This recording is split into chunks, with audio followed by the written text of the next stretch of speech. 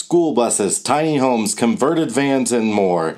Why the world is going crazy over homemade RVs on this episode of RV Miles.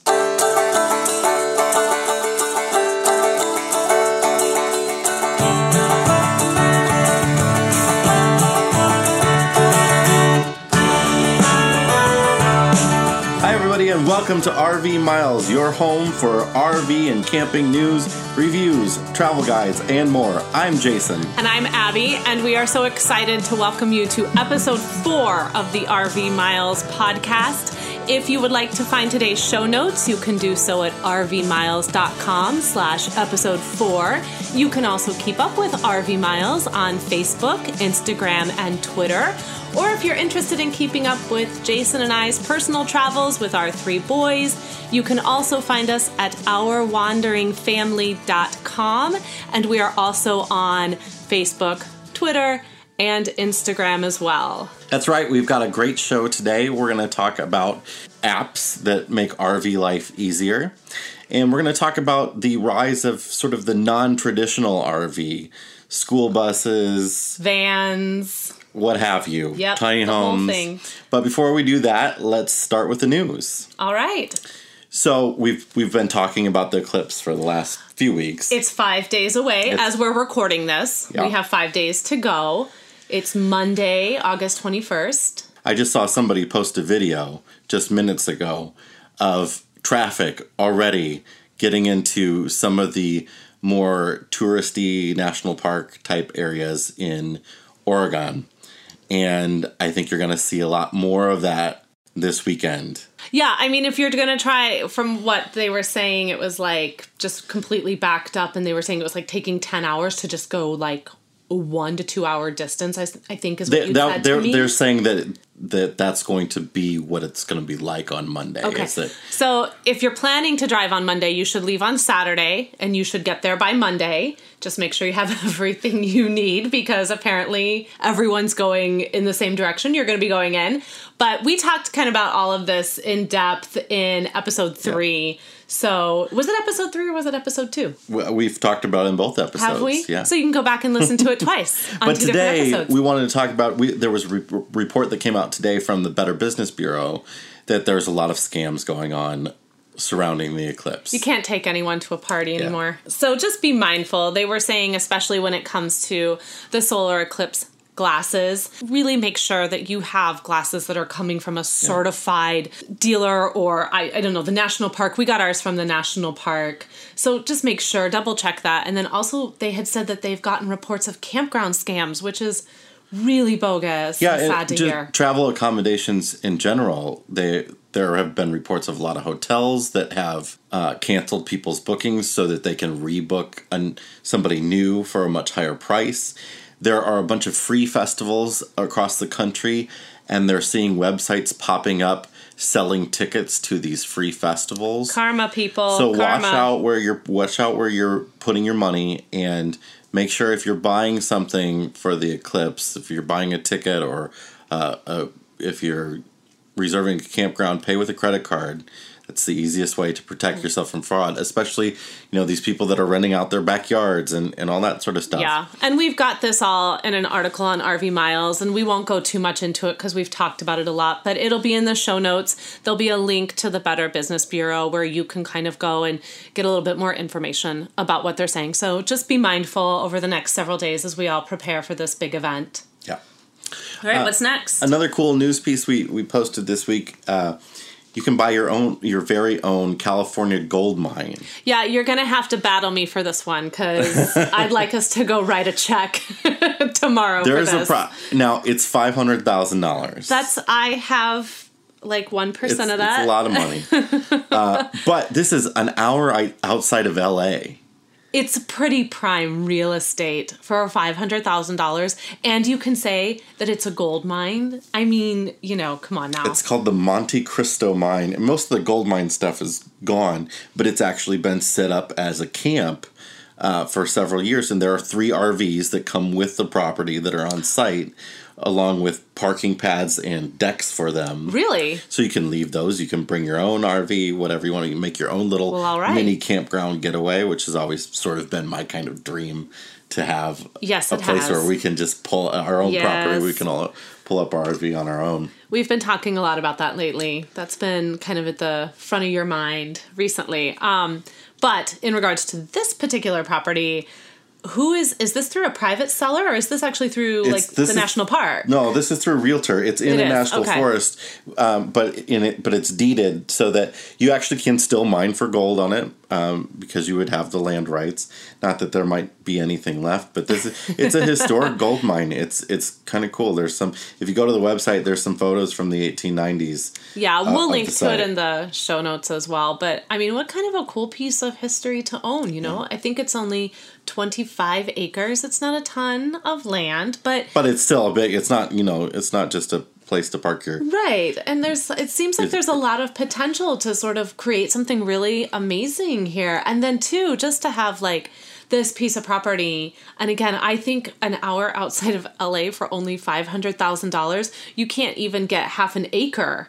Yeah. In LA for $500,000. It's 25 acres of private land and 17 mining claims that encompass 351 acres. What? So, you got 351 acres of national forest that you can go mine for gold in. Oh, wow. And so that's a kind of a game changer. You just acquired 376 acres of land for $500,000.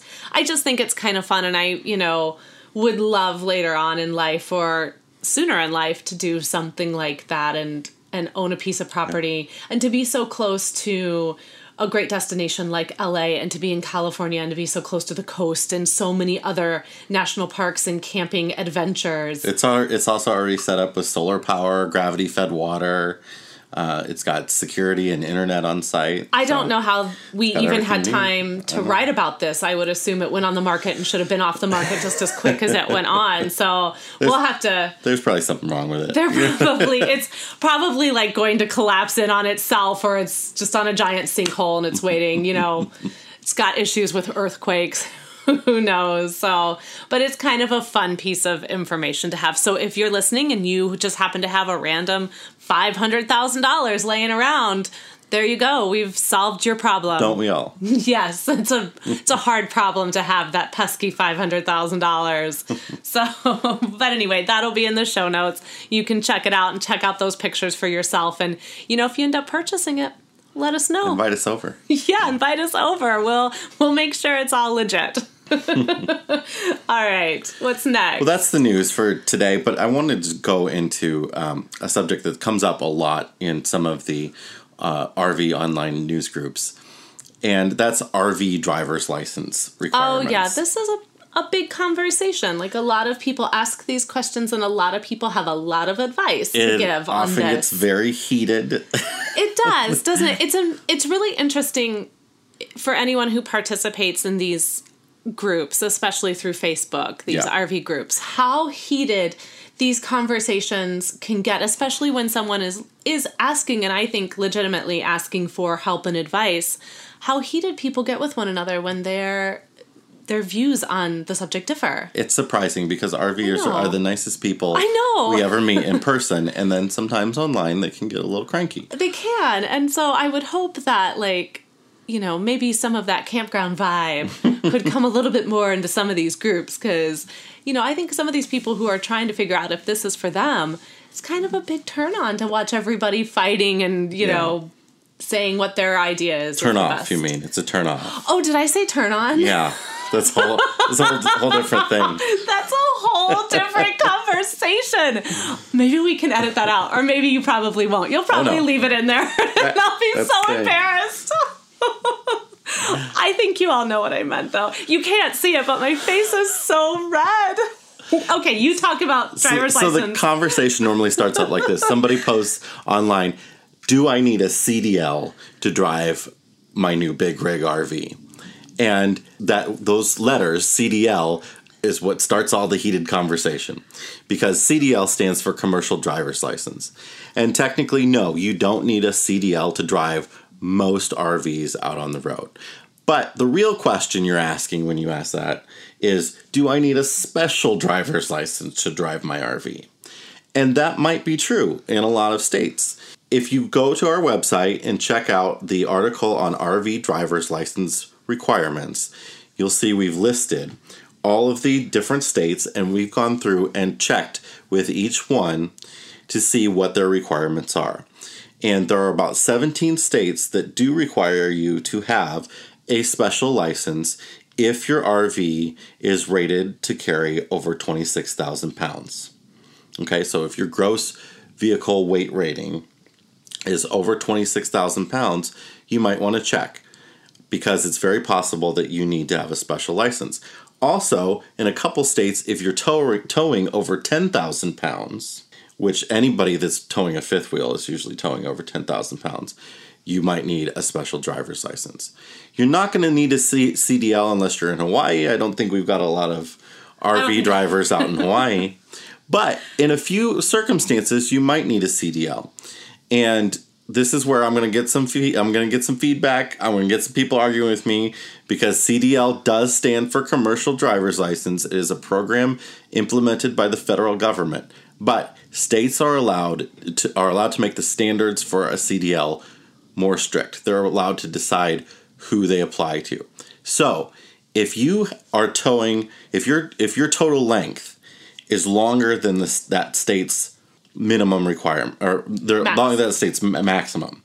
Some states usually have a maximum length usually it's between 60 and 80 feet long.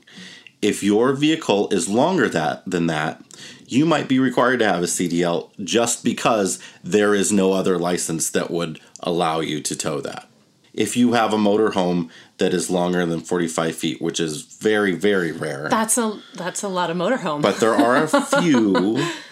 And I want to go to their motorhome now, if they do. States have reciprocal agreements for driver's licenses and registration.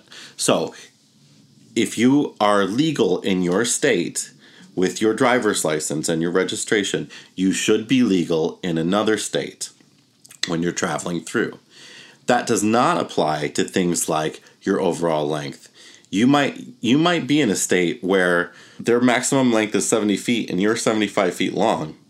It might not be legal for you to be in that state. So you want to check and be careful when you get long rigs or when you decide to tow something long behind your already long rig. So where would someone go to find out this information? So you want to go to the in Illinois, our state, it's the Secretary of State's office. Other states, it's the Department of Motor Vehicles. Wherever you go to get your driver's license, you want to find out from them. But be careful, because a lot of them don't know the answer, right? Okay. A lot of them are, you might go to a state trooper and the state trooper tells you it's this thing, but they're often wrong. So what you really want to do is be able to actually look up the law in your state. All states usually have a place where you can go online and look up what the law says and find out, right? Now, you can, on our article, in those states that do have special requirements, we've linked to where we could to find the law.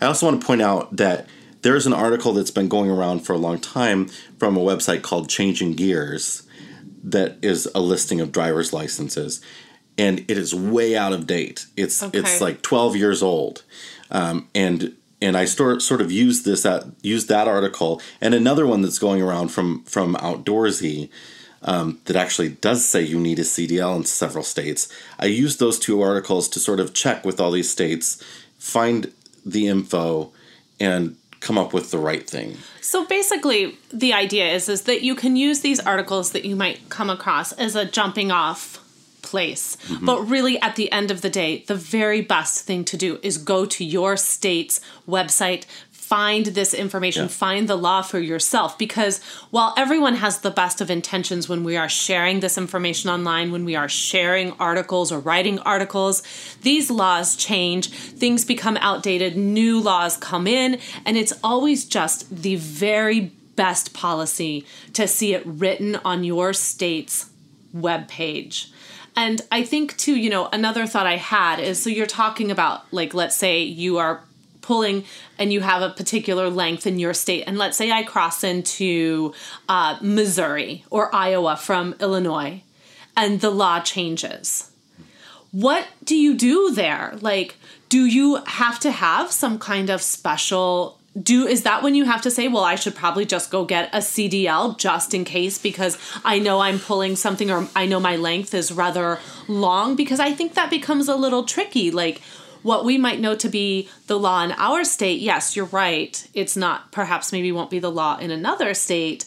But how do you navigate that? Because that seems like a lot of information to try and take on. Yeah, it's tricky. And, a CDL is really expensive to get, and it takes training and lots of stuff, and it's not really a route that anybody wants to take. A lot of states have. In Illinois, if you're over 26,000 pounds in Illinois, you're supposed to have a non-commercial Class B or Class A license, and these are exactly the same as a CDL, except they cost a lot less to get. Okay, and they don't have the same requirements for drug testing and things now, like would that also that type of driver's license then would also apply to your length?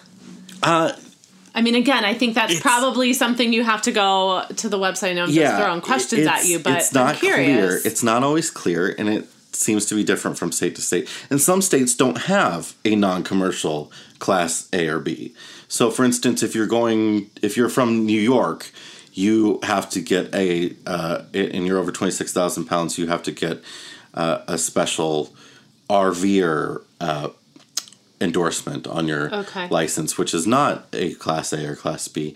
So it's different from wherever you're from. So, but it sounds like for the majority of us, what we know in our state and the majority of RVs out on the road are pretty okay with just if you have the right license for your vehicle, you should be good in any state that you go to, as long as your rig is not outside of the parameters of that state's laws. There you have it. That'll be on the show notes. Anything else in the news, or is that it? That's it. That's kind of it. We will be right back with the answer to last week's brain teaser.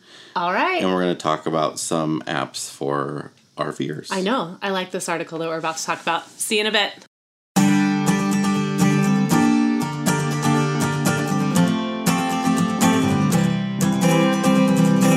Are you looking to rent an RV? Or perhaps you'd like to rent out your own and make a little money? Whatever your needs, RV Share has you covered. As the fastest growing peer-to-peer online RV rental platform, RV Share is similar to Airbnb's concept of travel, but for RVs. Every rental booked through their secure payment system is backed by a $10,000 guarantee and includes 24-hour travel concierge and roadside assistance. With options across the country, there's an RV rental or renter out there for you. For more information, visit rvmiles.com/RVshare and get started today.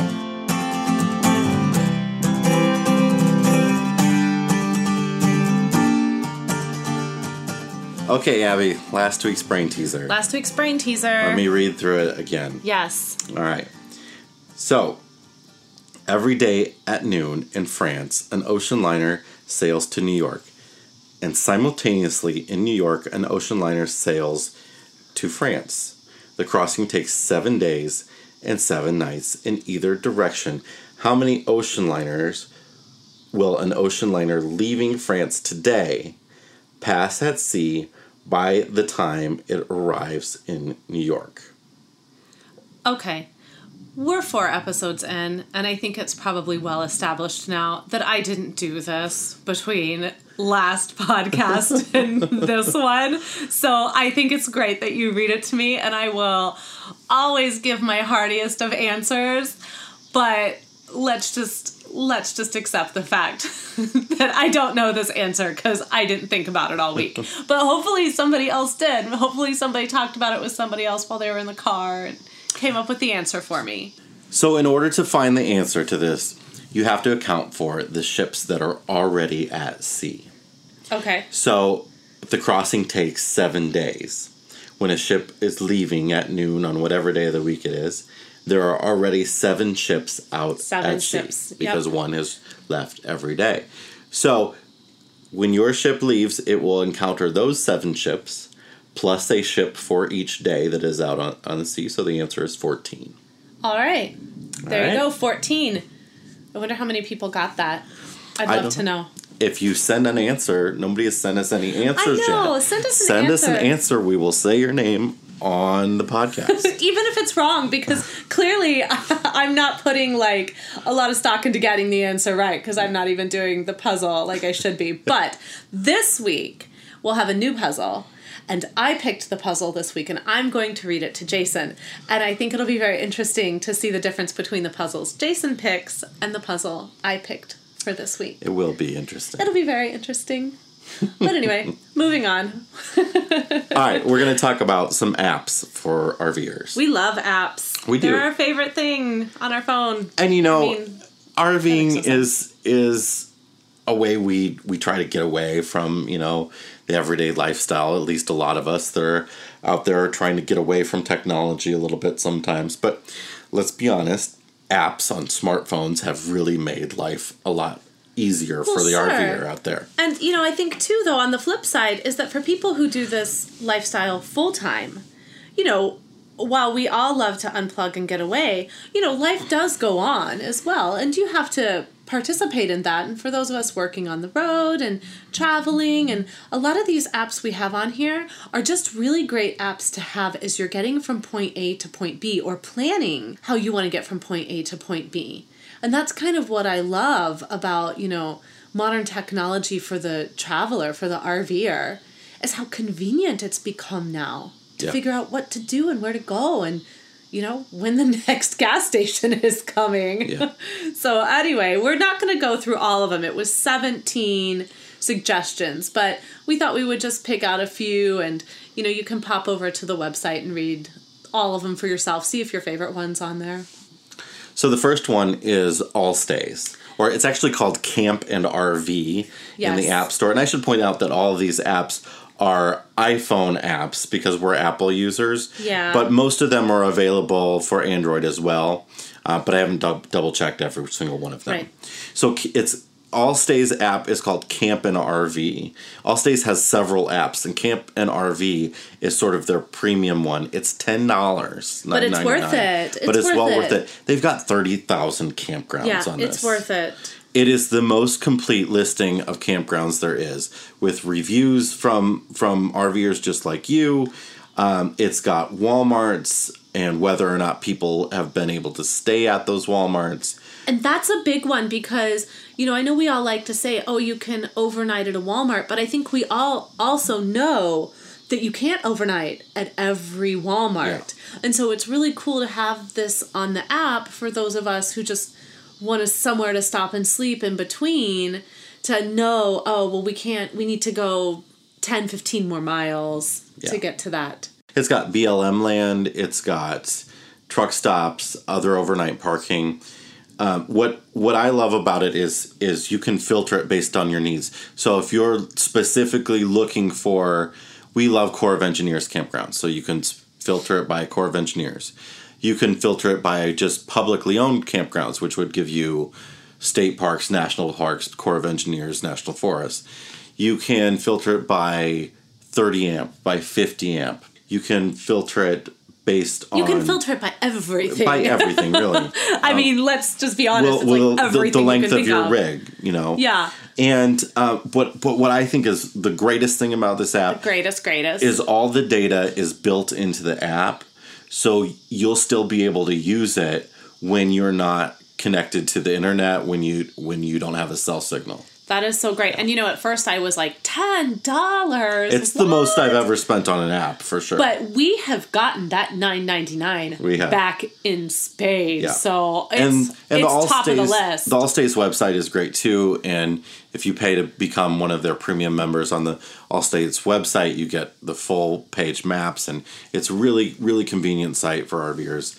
We really love it, so check it out. So there's that one. So that was kind of our top one. So what's another one we want to talk about? Well, we have 2 weather apps that we like. We do. And no RVer has less than 2 weather apps. Everybody's got at least 2. Really? Because I only have one on my phone, but I know you have 2. I guess that makes me lesser. I think I have 4 or 5.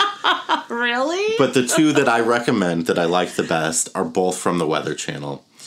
And they really can't be beat. The Weather Channel's weather app is really easy to use, really simple interface. It's got the best weather data. It's the most accurate. But what I love is it's raining outside right now, right? As we're recording this. I got a notification 15 minutes before it started raining saying the rain will start at 3:56 p.m. And that can, if it's nice and sunny outside as it was today and that happens, that can be such a lifesaver to you. To get you, if you're out on a trail or just to be prepared when we're out. Put your awning in. Yep. It's really, really useful. And you can even check what the road conditions are like on your route that you're going on. Love it. And it's a free app, so it's great for everything it's got for being free. Their other app is called Storm Radar, and the radar is also built in that weather app, but what I love about Storm Radar is you open it and it's just the radar. You're right there and you can see the weather as it's coming to you, and it's got 6 hours of future radar. So and that's really nice because we have kids that sometimes can get really nervous with storms, especially if there's a lot of heavy thunder and lightning. And, sometimes when you're on RV, those sounds are really magnified. And so to be able to open this app for them and show them how this storm is moving and kind of, calm their fears a little bit and say, look at this radar here. You see how it's moving through. It's going to push forward, and very soon the storm is going to have moved on. And I just kind of think that's nice for peace of mind. If you are traveling with someone who maybe feels a little nervous when storms are coming in or when they're there, this is a great app to kind of help calm those fears a bit. So the next one is called Coverage ? That comes up a lot. And will we have coverage in this campground? Yeah, so essentially this is an app that maps the 4 major cellular carriers' coverage zones. So that's AT&T, Sprint, Verizon, and T-Mobile. Yeah, okay.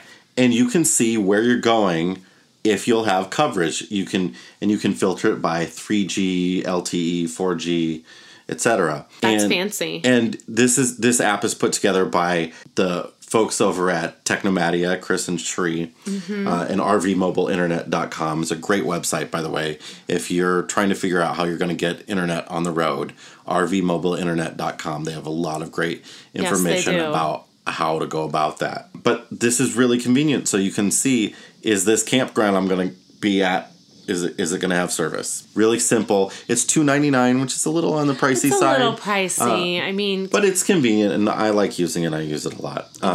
They also have another app, and this one's $4.99, so it's even more expensive.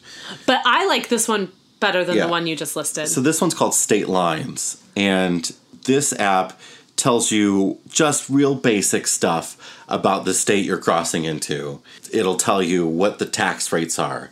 It'll tell you what the driving laws are. Can I turn right on a red arrow? Can I make U-turns? It will tell you, are there smoking bans in this state? This is like Jason's dream app in a way, because he really loves to know sort of like all of this, I don't want to say useless information. That doesn't seem like the right thing to say, but you do kind of really, like, you have spent many nights, like at the end of your night, just kind of flipping through to be like, what's the tax law in this state? Oh, did you know that in Pennsylvania? And, I'm over there reading a book and I'm like, on multiple occasions when we've had no internet or cell service, I've used this app to just like scroll through different states and be like, hey, did you know that this state? And I always say, no, I didn't know that there was a smoking ban in X state, or that the tax was 9.75. So some of those things that we talked about in the driver's license segment, though, the overall length allotments and whether you're allowed to triple tow or not, that stuff is in this app as well. And that is not useless. That's important information. That's important information. So I didn't know that was in there. So you can get Technomadia. They have an app bundle of state lines coverage, and then another app that is called Public Lands, that shows you where all the different public lands in the country. Again, it's a simple app that just shows you what general areas of the country are public. And you can bundle that all together. So you can see, am I going to be cool boondocking on this BLM land or not? It's great. And you can get all those apps together for $8.99. Nice. The next app that I really love is called Genius Scan. Yeah, this is a great app for us as travelers. Yeah, especially as full-timers. But even if you're not full-timer, this might be useful for you. Things come up while you're on the road. You never know. Especially if you don't want to keep paper everywhere, if you don't have a lot of storage. Genius Scan essentially turns your phone into a scanner.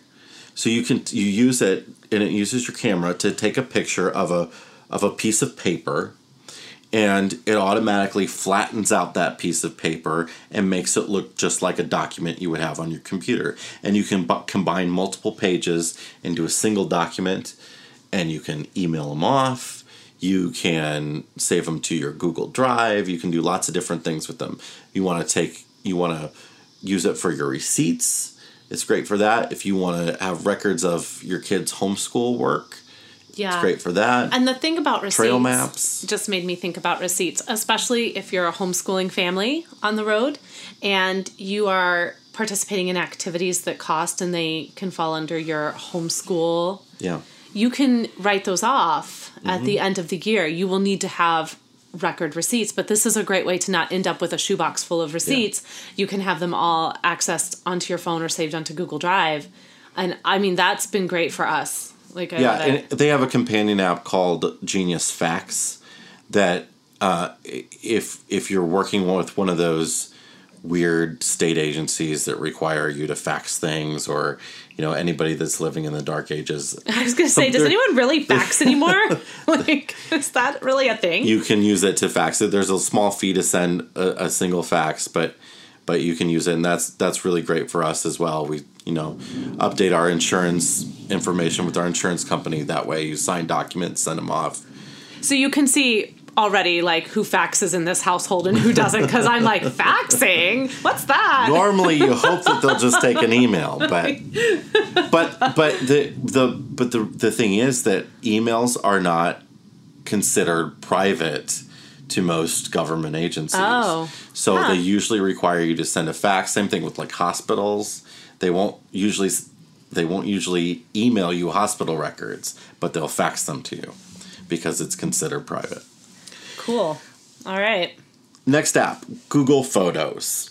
Yeah, this app just came in really handy for me. Abby just had to have her phone repaired, and Google Photos came in really handy to back up information. Yeah, backed up the 3,000 pictures I had on my phone.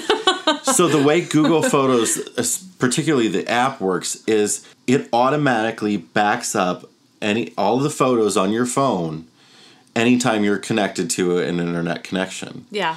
And it gives you unlimited storage. As long as you don't store giant size photos, it stores them at a pretty large size.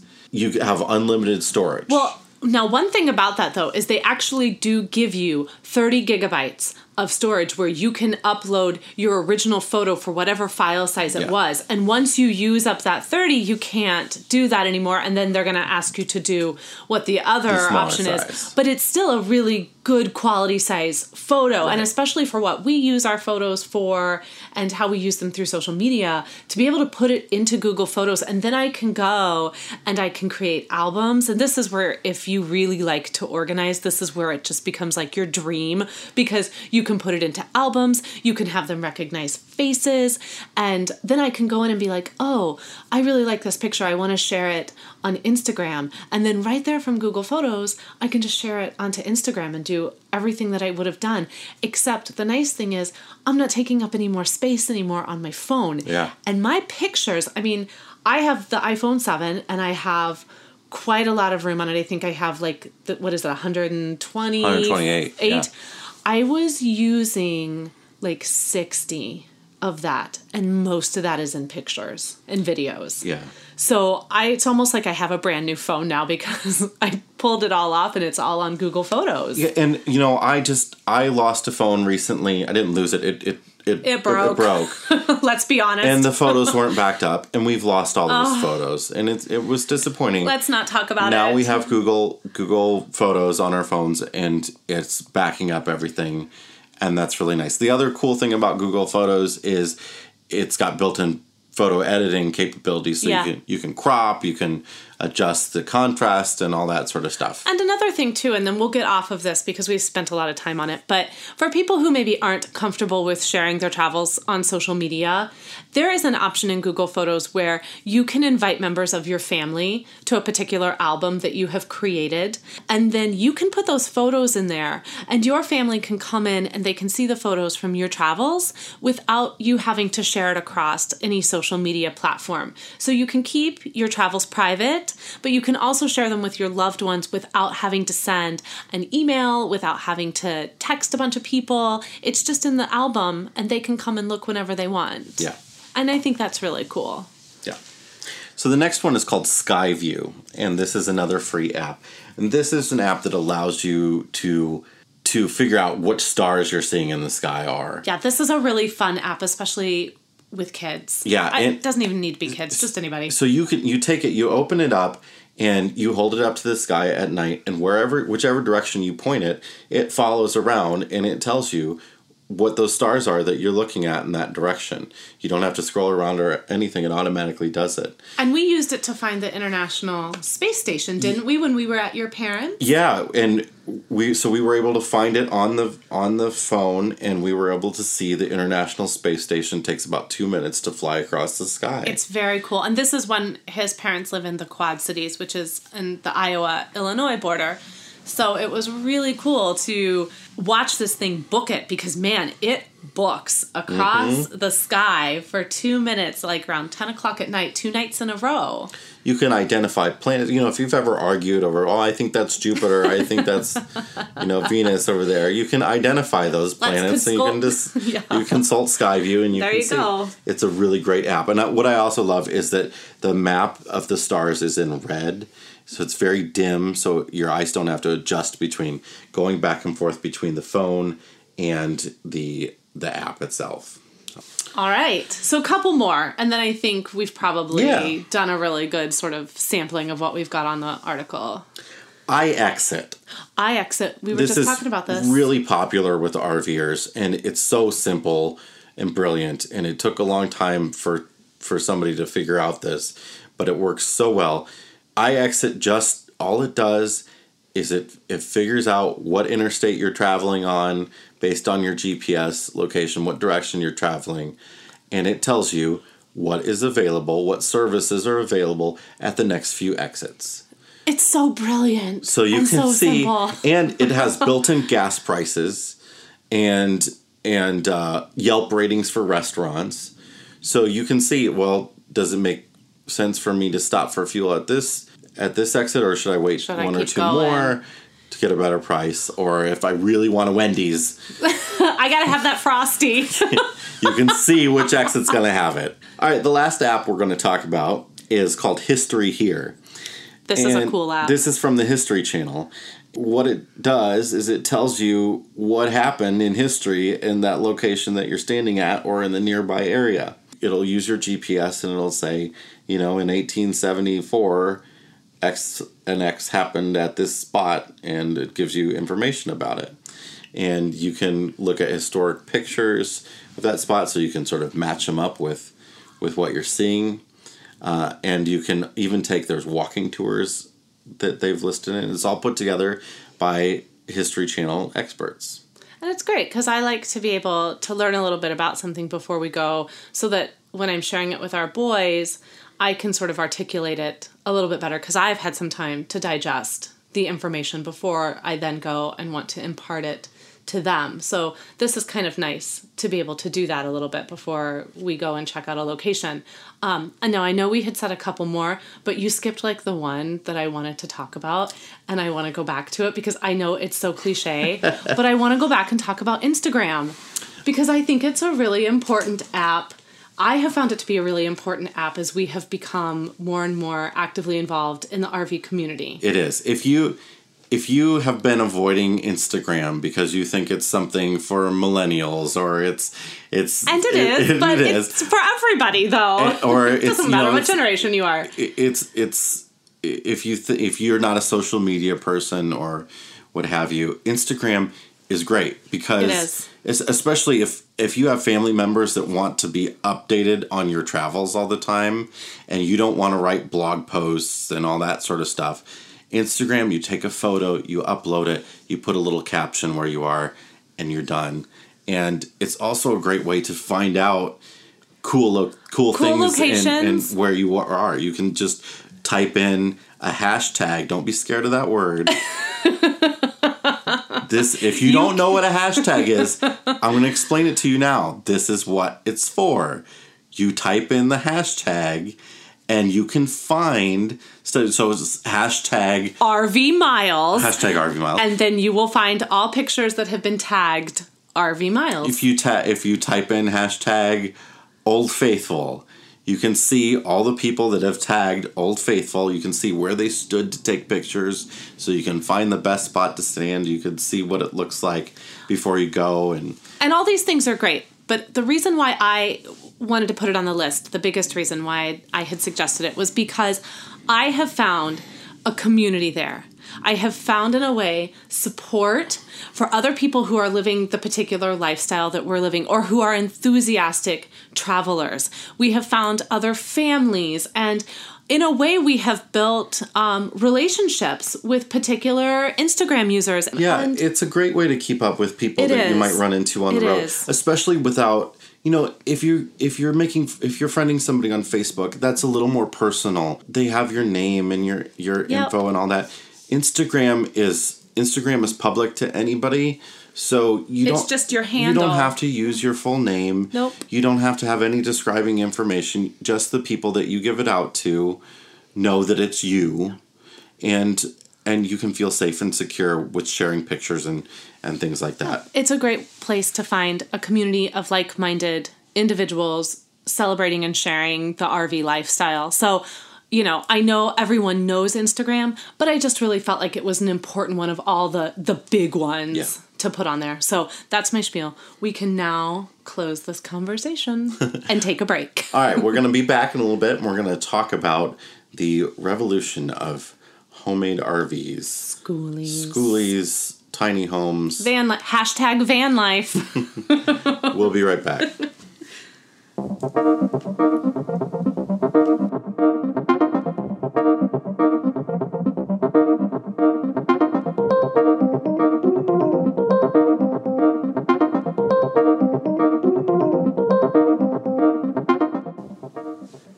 All right, for this segment, we wanted to talk about something that's near and dear to us. So near and dear.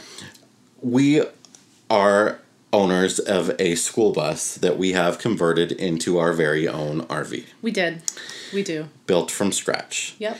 And it's not a new thing. No. People have been doing this for a while, but there seems to be a momentum growing for it. For school bus conversions, tiny homes, which we call custom motor homes and custom travel trailers. We think there's a little bit of distance between people who are tiny homers and people who are RVers. And we want to bridge that gap. Yes. Because everyone's journey is different. And, in the year and a half or so that we have been a part of what is called the schoolie community, which is, what we all call ourselves as we're converting our school buses, we have just noticed that this is growing. And we thought it would just be really interesting maybe just to spend a few minutes talking about it, give our sort of insight onto why we did this. We bought a 2002 Thomas school bus back in February of last year from a very nice gentleman in Ohio. And this was with the intention of converting it to go full-time with our boys. Prior to buying the bus, though, we had done some pretty extensive research on RVs, and we loved everything we were seeing. We just wished that we could have plucked from here and plucked from there, and we decided, well, we can. We just have to go about it differently. And RVs weren't new to us. It was just, going full-time. We had to figure out a way to have spaces for our 3 kids where we weren't converting a dinette for their bed every night, where they had their places for all of their schoolwork and all that.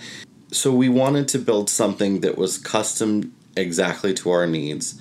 There might have been some things that existed that would have worked. Yeah, I'm sure there would have. But not in our price range. No, not in our price range. And, you know, it was kind of a fun project for our family. We got to do this with our boys.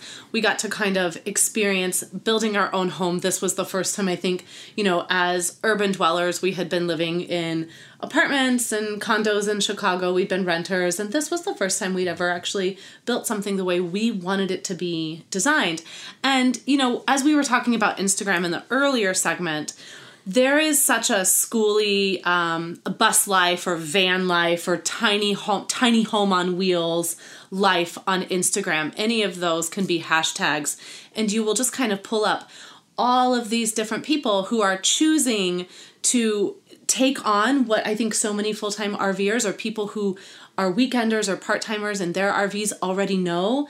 And that is kind of the excitement of getting out there and experiencing travel, but just in a way that suits them best. And, you know, a lot of people, there's been a big trend over the last several years, and I think it's kind of grown recently to convert old RVs, to give them a new life. We see that a lot. Mm-hmm. We see that a lot with Airstreams, and we also see that a lot with vans. This is a really big thing, especially amongst, you know, what we would call millennials. I get kind of a little sensitive about boxing people into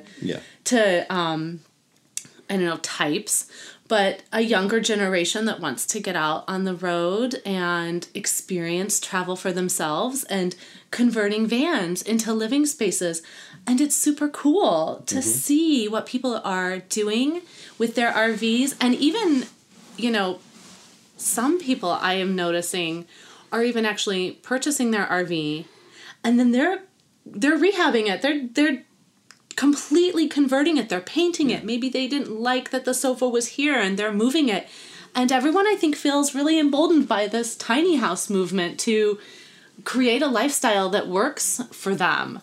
And we certainly did that with Wanderbus. Like, she's the 6th member of our family. Like, when she had to have her transmission replaced last November, we all felt the loss of her. Like, we were staying with family while it was happening, and we felt kind of like she was undergoing surgery. And I guess she was in her own special way, but you know, she is a very special member of our family. And for us, we love living in a school bus, and we love being able to talk about the RV lifestyle that comes with this unique experience. Yeah, and there's a stigma, I think, sometimes for people that do this. And again, it's sort of that divide between RVers and we others. Shouldn't be divided, right? Because we all have one goal. Right. And we're all just trying to travel and see the world and in our own way. And what I really loved about the process of building our own RV was I learned everything about every system involved in RV. I know our electrical and our water system from top to bottom. I can repair it very easily without taking it into, an expensive shop. Our kids learned a lot as we were building it. They got to see me working on it, and they got to see Abby working on it, and we got to design our own space. RVs, it's no secret, are facing a crisis of quality among the manufacturers. Yeah, I would agree. There are some great manufacturers out there that are putting good product out there.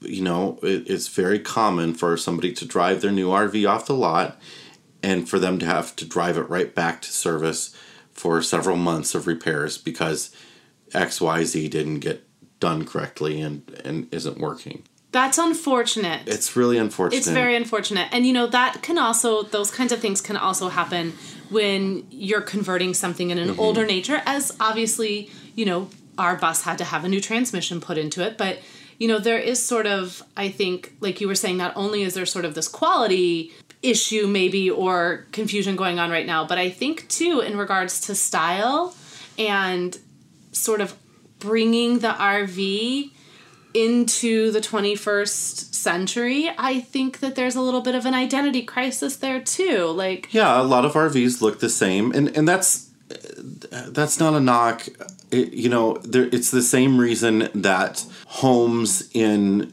subdivisions all look the same. It's the same reason why you can only get in a certain car in 3 different colors. It's because it's easier for that manufacturer to sell something that doesn't, stick out. Sure. As much as people say they want something unique and different, that's not actually what sells. And that's been proven time and time again. But if you are one of those people that want something super unique, this is a way to do it. I think, though, this trend of people building their own RVs is driving trends in the RV manufacturer sector as well. I would agree with that, because even if you look at like HGTV, well, I think they have 2 tiny house hunter shows now. Like we just watched one the other night that featured a school bus conversion. I know the DIY Network also has a tiny homes, like house hunters or builders. And so I think because this movement is becoming so popular, and because people do desire to have, a tiny house on wheels, or to convert their own, or to buy something off of a dealer, I think that all of those are influencing one another now. And I think we are going to see the industry start to change a lot. I think we have seen a lot of really cool, smaller RVs lately, like really tiny little teardrop ones that have kind of blown my mind in how sleek and modern and just really well laid out for something so small. And I do think that is a direct result of this, bursting sort of tiny house movement. Where it's all going to land, like when, the peak, we hit the peak and the frenzy, and then it starts to dip off, I don't know. But, I think it is kind of interesting to watch right now how the 2 industries are influencing each other, and hopefully that is going to help bridge the gap of this sort of separation of opinion that we see between the RVers and the converters. Yeah, and I hope that changes. One of a couple of the more difficult things for people that own a tiny home or a school bus conversion are getting insured. Yeah, that's a difficult one. And being and private campgrounds and can be difficult. Not being allowed in some private campgrounds. Yeah. And hopefully, as people that are building nicer and nicer homemade RVs, that will become more acceptable to insurers and to campgrounds, because I think it's something to be encouraged. It's reusing, it's recycling. The reason we have a school bus is most states are required to get rid of their school buses after 15 years. It's usually a state law. So the school district gets rid of their bus, and it's in perfectly good shape, but nobody wants it because it can't be used for anything else. So they end up in Mexico as part of the public transportation system down there often, really. So you can get them very cheap, and you're helping reduce waste by reusing them. Yeah, and I think for us, money was a big factor, because we also had a really quick turnaround that we wanted to do this, so we had to have a lot of the money up front. But I think when it was all said and done, we did our conversion, including the purchasing of the bus, for around $25,000. And if you want, we do have plenty of pictures of Bussy up on our Instagram page at Our Wandering Family. I think for what we needed and what we wanted to do with it, it was exactly what worked perfect for us. It was what we needed out of a recreational vehicle in order to go full time and pursue this lifestyle. And it has been great to see sort of the reception that we receive from people when we're in campgrounds. We do always, if we're going to stay in a private campground, we do always call them before we book the reservation. And we ask them, are you comfortable with a school bus conversion? And we have been told no. We've been told no. We've been asked to send pictures sometimes. We've been asked to send pictures. Because, they get people who buy a bus and they do it and those people have designed and put their bus together in whatever way they need it to be, and that's their bus. And it is also the campground owner's right to say, perhaps I don't want that particular style of RV in there, but we also have felt at times that the traditional RV that's 25 years old and has got rust all over it compared to our bus, which has got a beautiful paint job on it. What's the difference, Yeah. But, again. Sometimes they're nervous that somebody's, they've got a couch thrown in the back of the school bus and, and they're camping in it and that might turn off their other customers. But we hope through our travels and the travels of others, and even just talking about it on this podcast, that maybe we can kind of begin to open the door a little bit to these two communities. Because when we have stayed at private campgrounds, they have been so nice and welcoming always, but then just amazed by what they see. I can't tell you how many tours we give to people when we stay at a busy campground. And we love it, and we love to welcome. We love it. But we also have a really, at this point, we also live in it. So, but we do have a standard welcome to our home. It's a 2002 Thomas school bus. We built it in about 9 months. And we have kind of this standard script now that we say when we walk people through to hit points because people want to know. They want to know, do you have a bathroom in here? Do you have a shower? Yes, we do. We have a shower. We have a composting toilet. I even have a dishwasher in here. And they're always so amazed. And they say, oh, I want to go and do that. And that's great. Yeah. And but we do give a lot of tours of Bussy. She sees a lot of traffic. Yeah. And we're very involved in the RV community with this podcast and this website. And we're very involved in this school bus conversion community. And there's not a lot of crosstalk between the two. And it's time to start talking. We find ourselves we're always explaining one to the other. Yes. I think it's only good for the industry to accept these people that are doing this, because the fact that people are doing this is going to drive more variety in manufacturing of new RVs. It's going to drive more diversity in the quality of the construction of them and the acceptance of, the 10-year rule that a lot of us really can't stand at some RV parks that are trying to, the more and more vintage campers that the vintage camper movement is so great. Are going to sort of bust down some of those barriers. Yes. And I think it's all for the good. There are just a lot of people not only wanting to RV, but wanting to live small and live in their RV. And that is just so exciting to me. I hope, listeners understand that today we're just highlighting these sort of alternative ways to travel and to RV, but that in no way diminishes the Class A's, the Class B's, the Class C's, the travel trailers, the toy haulers, the fifth wheels. All of those still are just as important to the community. What a great time to be alive. There are just so many different ways to get out on the road. And it's just fantastic. And it's a problem that there's a lot of people out there, but let's get some more campgrounds built. Let's invite everybody to them, and let's all have a lot of fun. Let's all have a lot of fun. And so on that note, we're going to have a riddle for this week. And I picked it out. I'm going to read it. Jason has to try and figure it out. If you also figure it out, please email us at editor@rvmiles.com and let us know, or you can tweet it to us or Facebook, or you can Instagram it with the hashtag RVMiles. So here it is. Jason, are you ready? Yes. Shoot. Okay. What can travel around the world while staying in a corner? I'll say it again. What can travel around the world while staying in a corner?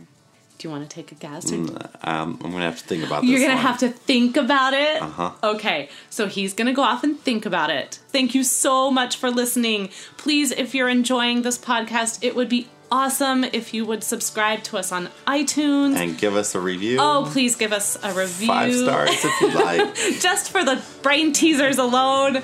But anyway, you guys, keep on logging those RV miles, and we will see you next week. Thanks. Bye. Bye.